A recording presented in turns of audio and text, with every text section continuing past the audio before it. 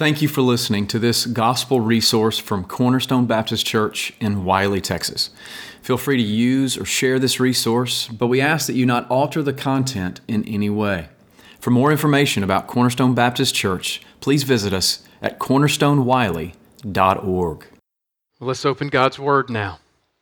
We're going to be back in 1 Timothy chapter 2 as we continue our study in this particular book, the first epistle that the Apostle Paul wrote to his son in the faith, his protege, if you will, Timothy, who is the pastor of the church in Ephesus. And Timothy has been charged by Paul to bring into order things that are disordered within the church.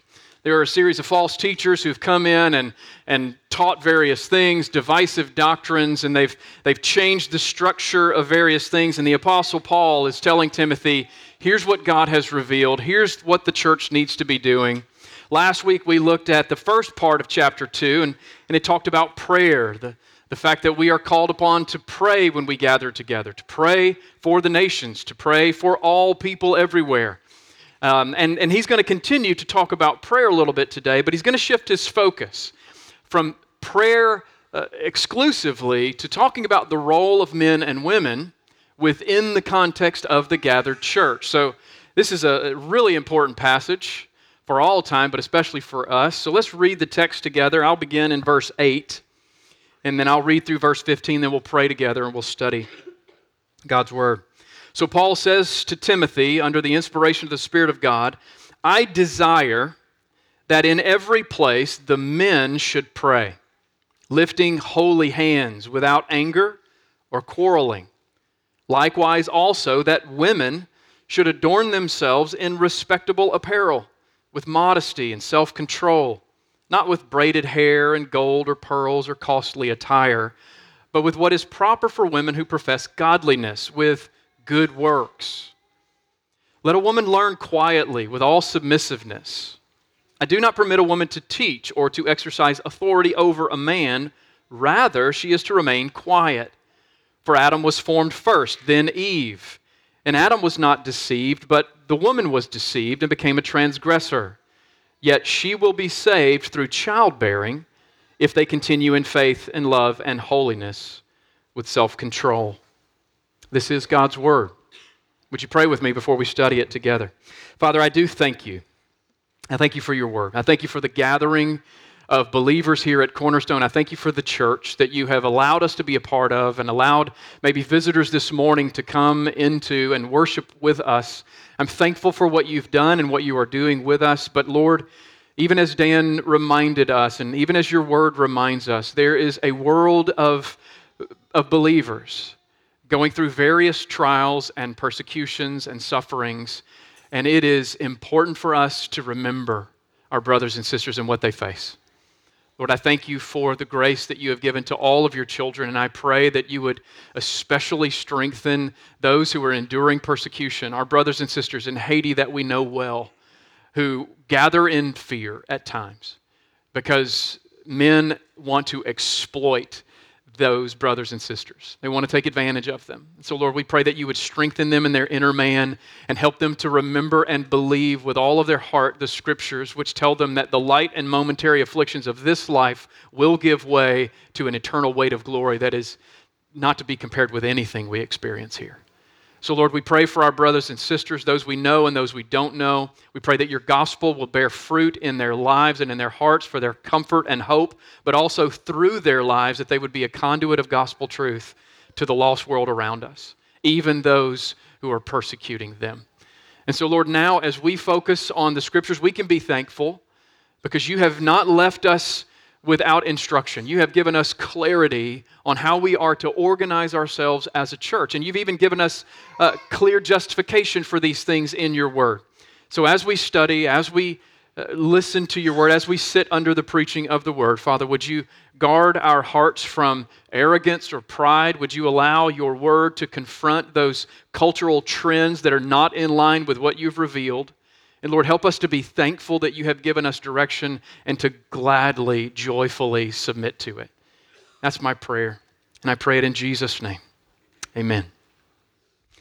So I'm just going to address the big elephant in the room, or more likely the elephant in this text, that this is a very controversial passage. It's without question the most controversial and divisive passage in all of 1 Timothy, and probably one of the top 5 most controversial passages in all of the New Testament.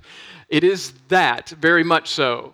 But it's also clear instruction from the Word of God, from God Himself to us, on how we are to order ourselves as a church, how we are to understand our roles and responsibilities as men and as women. And I want to remind you of something a little bit. I want to remind you that last week we talked about the context of this instruction is within the gathered community. He's talking about what we are to do as we gather ourselves together for corporate worship, that prayer that is to be offered in verses 1 through 7.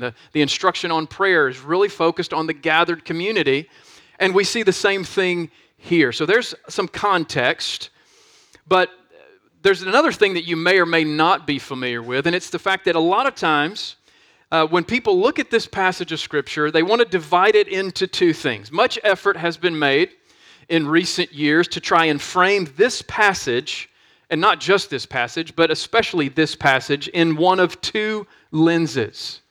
Right? So how do we understand this instruction? Some will say that we need to understand it as universal instruction. This applies to everyone in all cases. There's no exception. And then some will say, well, no, this is just a local situation. This is just what was going on in Ephesus, and the Apostle Paul was addressing that. So we don't really need to focus on so much what he says here. We just know he was addressing a problem in that church. That's how the argument goes. The argument is made that some of the things in this passage fall into the category of universal instruction for the church, while some things fall into the category of local instruction for the church in Ephesus. And let me just say that in one sense, it's not a bad idea for us to look at this passage and other passages through the 2 lenses. What's going on locally? What's the immediate context of the situation? But then we also have to understand that what's going on locally and the instruction from God that addresses that situation locally, it also has a universal appeal. It also has a universal application. So let me just be clear on where I stand with regard to this argument. When this approach of the local versus the universal is used to undermine the consistent and clear teaching of Scripture with regard to the roles of men and women in corporate worship, I think that 2-lens approach has gone too far.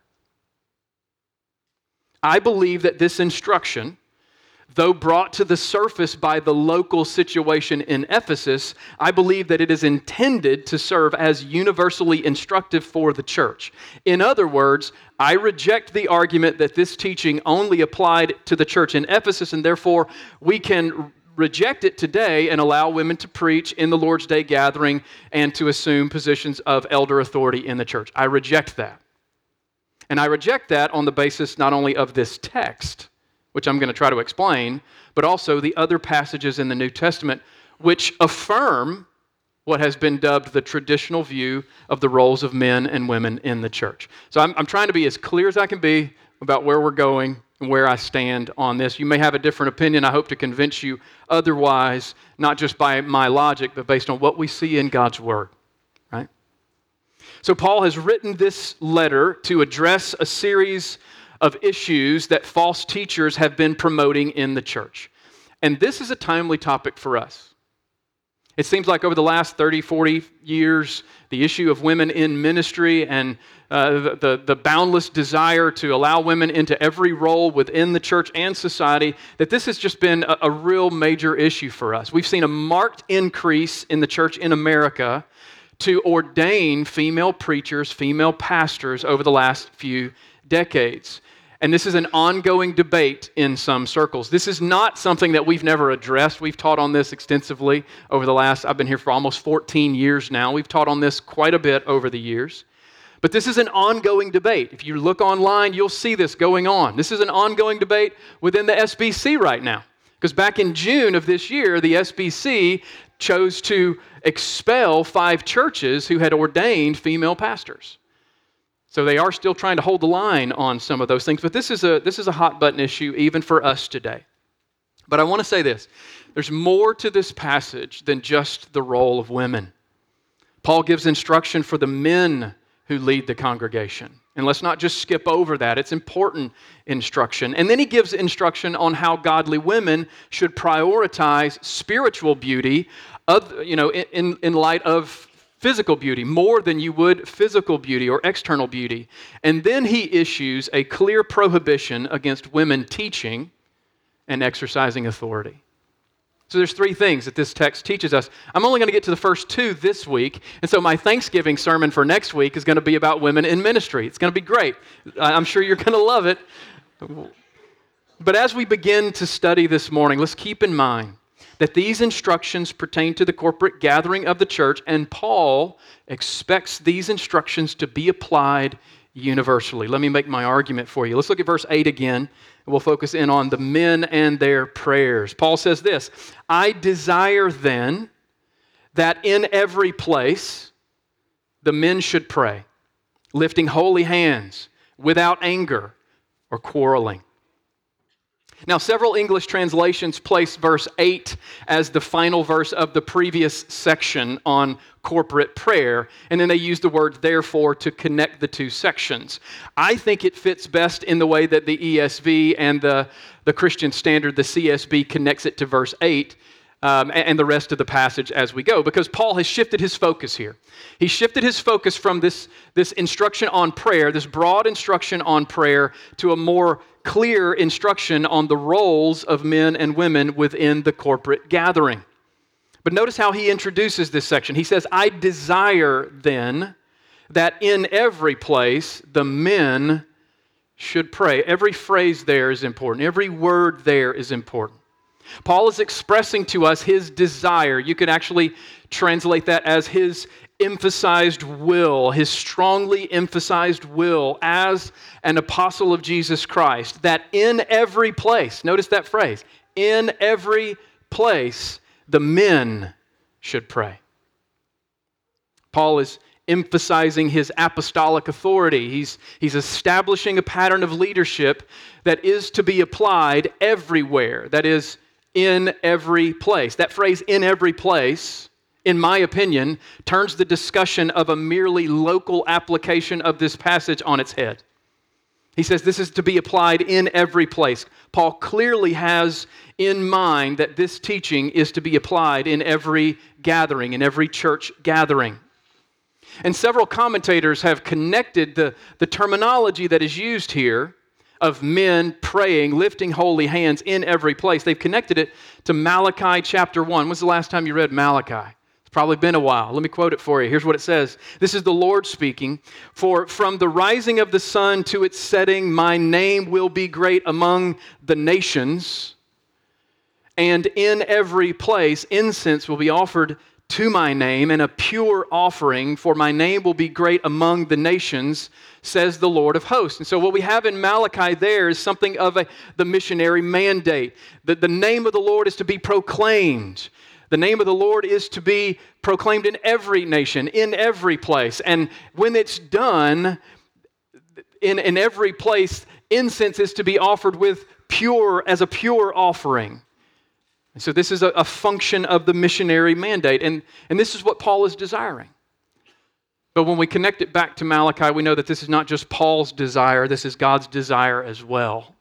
That men, the Greek word there is aner, it's talking about adult males. It's not an ambiguous term, it's a very clear term, that men, adult males, will take the lead in worshiping God and leading the local gathering to worship the Lord together. And in this case, Paul says he wants the men to pray. To pray. It's the same word he used in the previous section. It means to approach God in order to express the needs of God's people. But notice something else about this. He says that this prayer is to be offered by men, and it involves the lifting of holy hands. Okay, now here's where the debate really kind of hits its stride, right? So some will argue that this focus on posture, the lifting of holy hands, since that's just a cultural emphasis, that it doesn't apply to the church universally, right?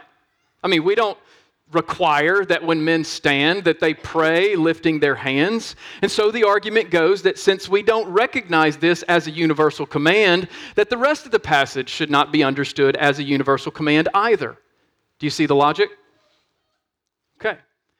But here's the question we have to ask. What is he talking about? What does that mean?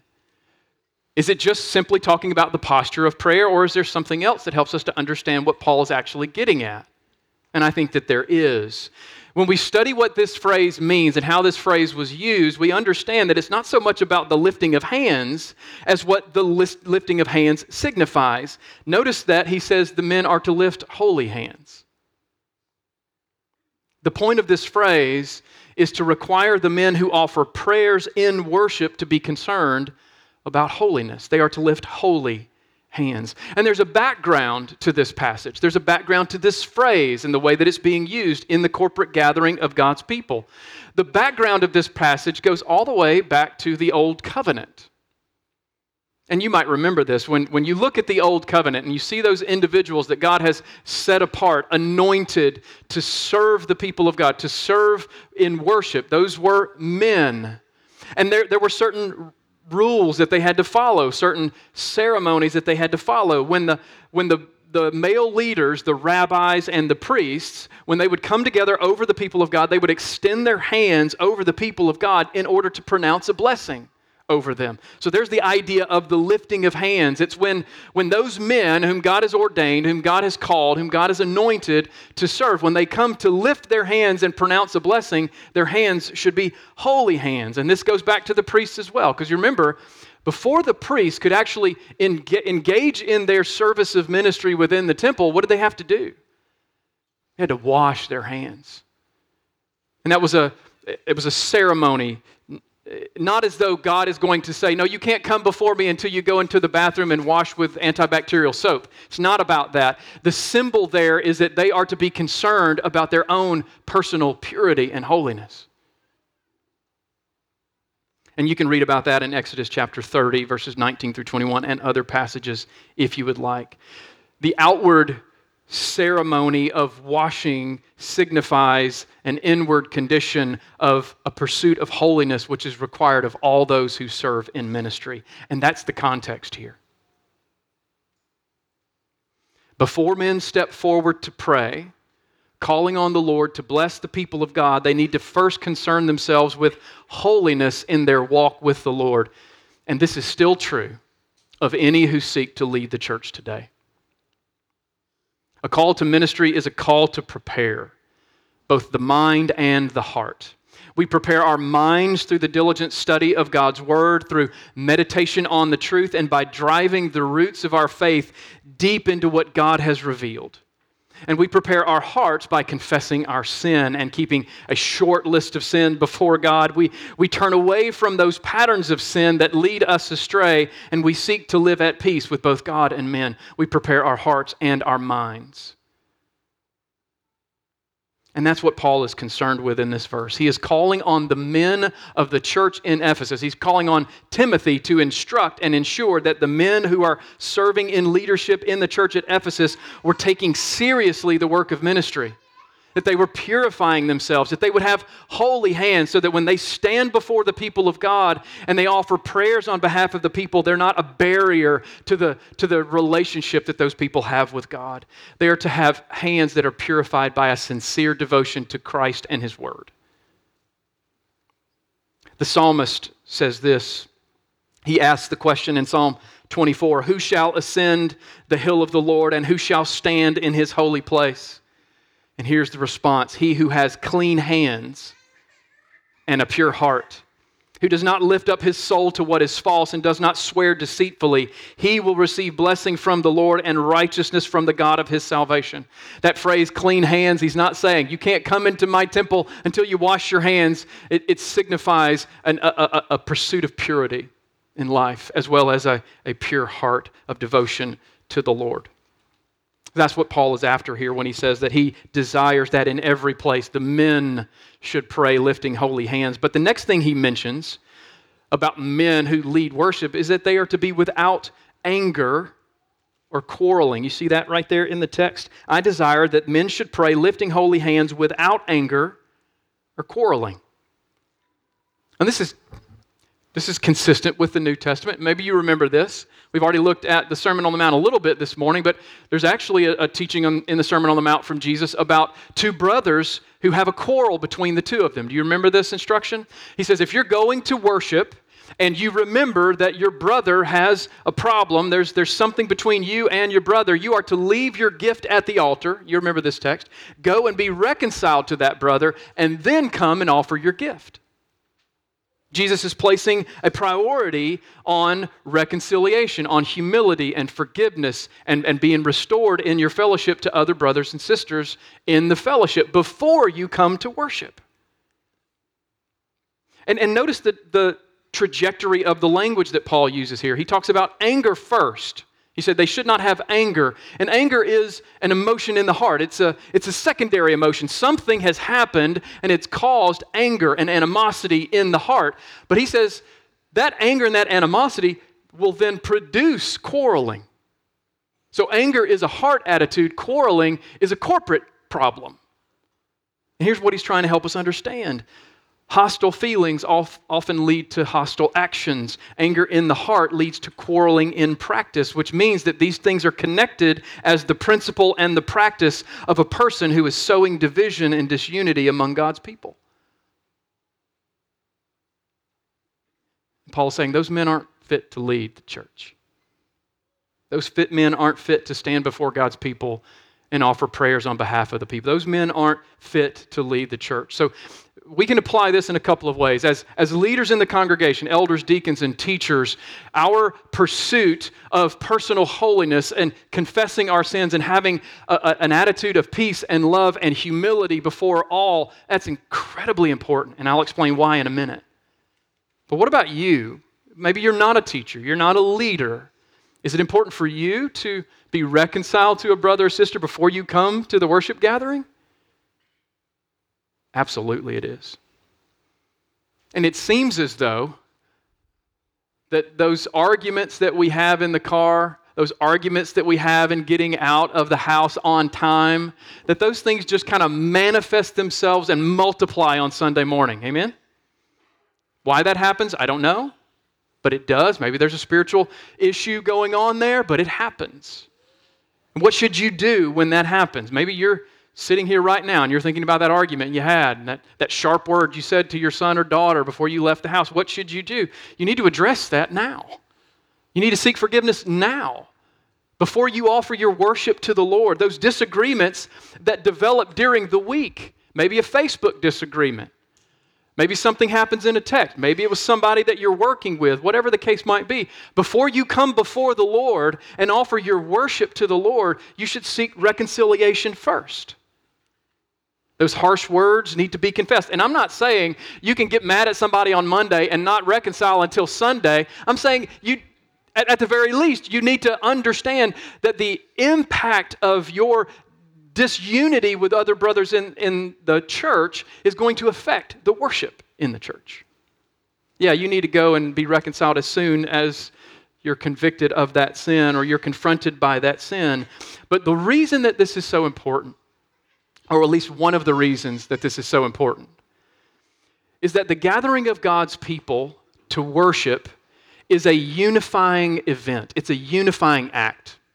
Right, Breck? Breck and I have talked about this extensively. He's taught on this before. One of the reasons why we are commanded to gather together is so that we can all worship Christ together and sit under the same preaching of God's word together so that our hearts and our minds are unified around that teaching.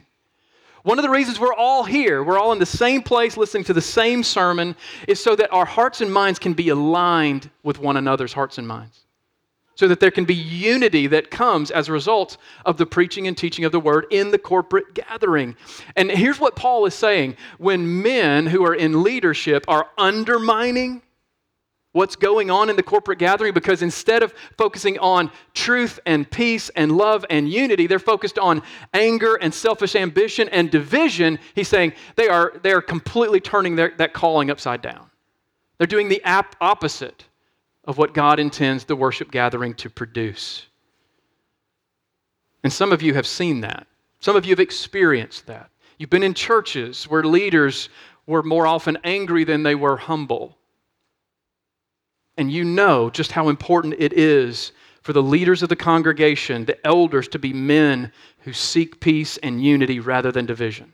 And that doesn't mean we stray away from hard subjects, right? And we're dealing with a hard subject today, but there's a way we can do that. It is almost certain that if you think about the context of this letter, it is almost certain that the false teachers in Ephesus were such men, and probably some women as well.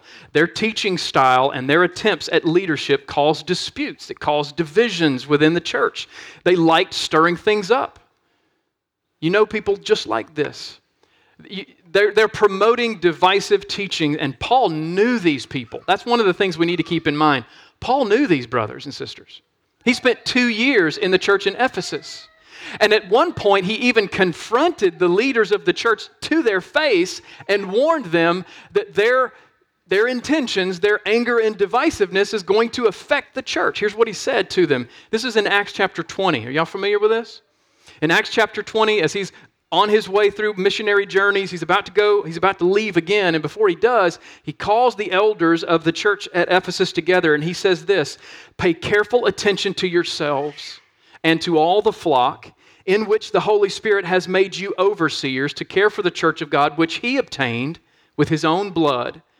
I know that after my departure, fierce wolves will come in among you, not sparing the flock. And from among your own selves will arise men speaking twisted things to draw away the disciples after them."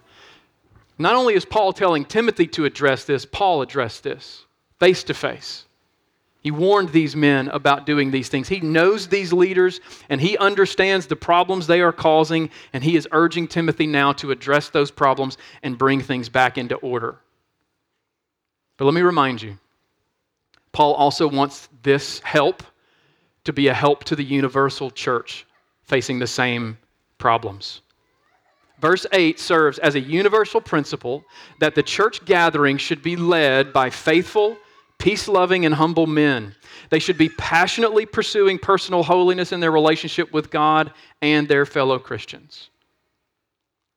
And that's his instruction for the men.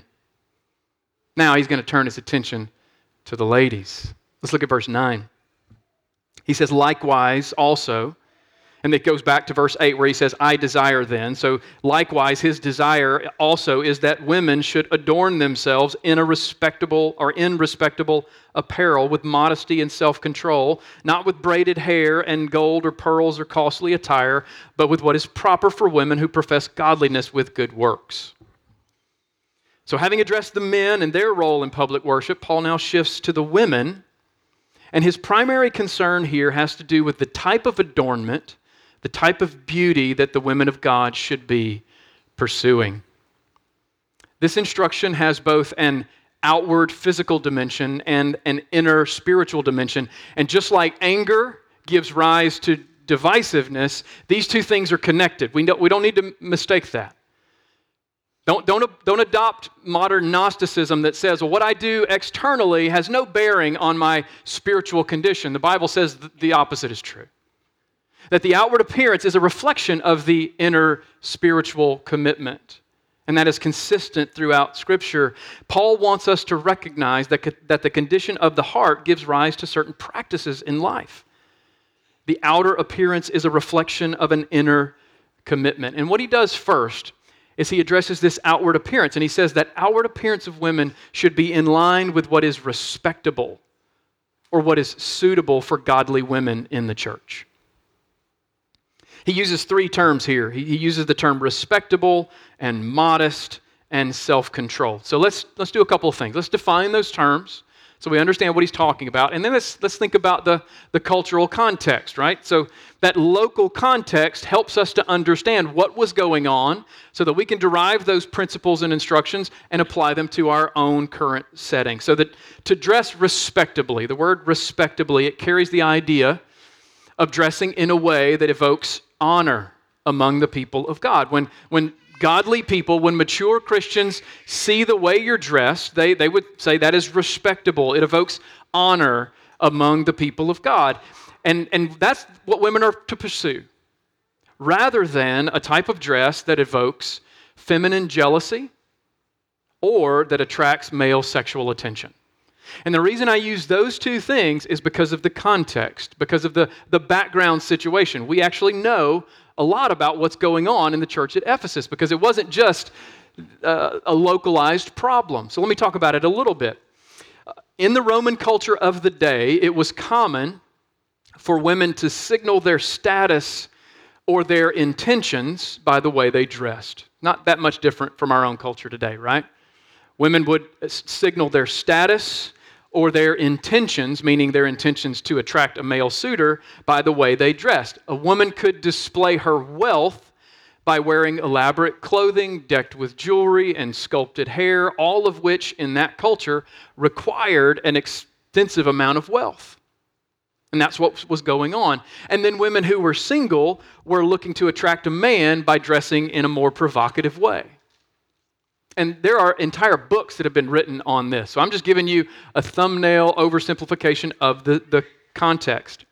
And if you add to this the fact that in the city of Ephesus, you might remember this from your history, in the city of Ephesus there was a temple to Artemis.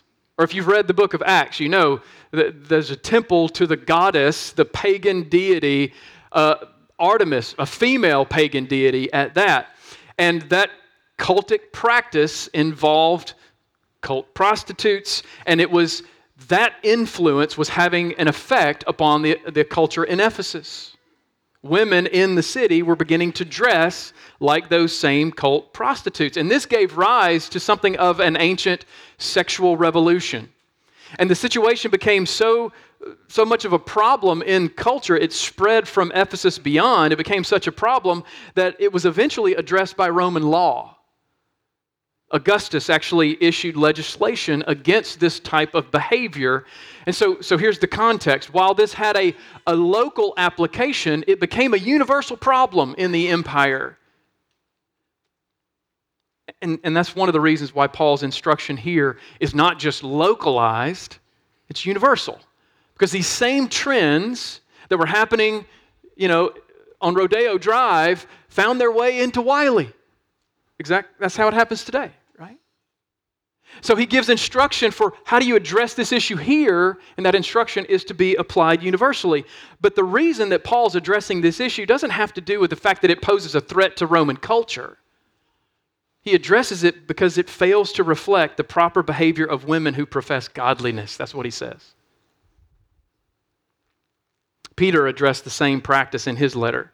So this is not just the Apostle Paul's, chauvinistic issue with women. This is being addressed throughout Scripture. In 1 Peter chapter 3, verse 3, Peter says, "Do not," and this is the same terminology, "do not let your adorning be external, the braiding of hair, putting on of gold jewelry, or the clothing you wear, but let your adorning be the hidden person of the heart with the imperishable beauty of a gentle and quiet spirit, which in God's sight is very precious." Same context, same issue, same terminology. Here's a quote from one of the commentators that I read this week. He says, "At this time, the widely approved apparel of the wife," so if we look at what was respectable in the Roman culture, the widely approved apparel of the wife was the stola. It was a robe, a large robe-like garment that would cover the body. As a sign of marital fidelity and respectability, women would wear the stola, but it was presented with a contrast to the other more revealing and colorful clothing of the toga, which was the common clothing of the prostitute. Now, if you know anything about garments in the Roman culture, you probably know the toga, you probably don't know the stola very well. But that's the point. One of them is intended to do something, to say something, to attract something. And one of them was intending to be respectable, to show honor to both the Lord and the husband. So the issue here is that there was a trend in clothing. And the trend was for women to dress in such a way to draw attention to their status as well as their physical appearance.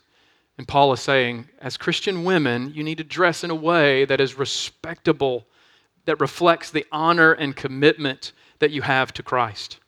He urges women to adorn themselves with inner beauty, the inner beauty of godliness, the inner beauty of pursuing good works, rather than an outward beauty intended to attract sexual attention. That's the context here. And this is still an issue that we need to be concerned about today. He uses two other terms. He uses the term modesty. And you could think about that in terms of decency, but you know the term modesty. It's a type of self-conscious desire to represent oneself in a way that reflects a commitment to Christ, as well as, in the case of a married woman, that reflects a commitment to her husband. It means that they aren't intending to put themselves on display, but are intending to honor their husbands and their Lord. And then finally, he uses the phrase self-controlled in a way that is self-controlled. I think what he means here, based on the context and based on how this word is used, he wants women to apply wisdom in the way that you adorn yourself, rather than being controlled by sinful impulses or simply by fashion trends. Just because it's fashionable, just because it's trendy, doesn't mean it's necessarily modest. So with all of these terms, Paul is calling Christian women away from cultural trends that are questionable at best, and toward an intentional effort to honor Christ in the way you dress and in the way you carry yourself within the church. Now, we don't address this that often. Mainly, we just address this when it comes up in the text, but it's clear in the text.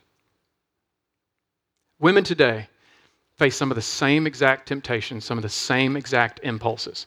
And I don't believe necessarily that what Paul is saying is that you can't wear something that appeals to your feminine sensibilities. What he's saying there is there's some connection between the inner intention of the heart and the way that you dress. What is your inner intention? What is your goal? Paul's instruction here hasn't changed. The godly principles that were to guide Christian women in Ephesus are the same principles that should guide faithful women today. So, at the risk of missing some things here, I've come up with some questions that might be helpful for women to ask themselves, for men as well, to ask ourselves as we are getting dressed and coming to church, or getting dressed and going about our day. Why do you choose the clothes that you wear? What is the purpose? What is the goal?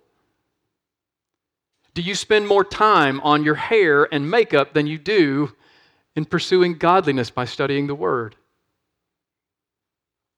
What is your end goal in picking out an outfit? What are you trying to achieve? Are you trying to catch the eye of other men or women? Are you trying to be seductive in order to garner attention? Or are you more concerned with presenting godly character? The real point of Paul's teaching here, and I know I'm going to get this, so I'm going to try to head it off a little bit. The real point of Paul's teaching here is not to apply some legalistic ban on feminine beauty, but rather to stress the far superior value of inner beauty and encourage the women of God to pursue that. After all, God doesn't look on the outward appearance. God looks on the heart.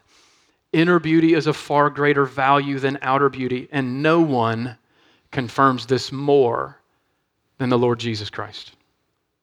You might say, well, that's the last example I would think about. But let me argue this for you. Jesus was apparently not much to look at. I mean, he wasn't much to look at. The prophets tell us that. But his heart was purer than any human that ever walked this earth. In Isaiah 53, Isaiah tells us this as he forecasts the coming of Christ. He says, he had no form or majesty that we should look at him, and no beauty that we should desire him. He was despised. He was rejected. He was a man of sorrows and acquainted with grief, as one from whom men hide their faces. He was despised, and we esteemed him to be nothing.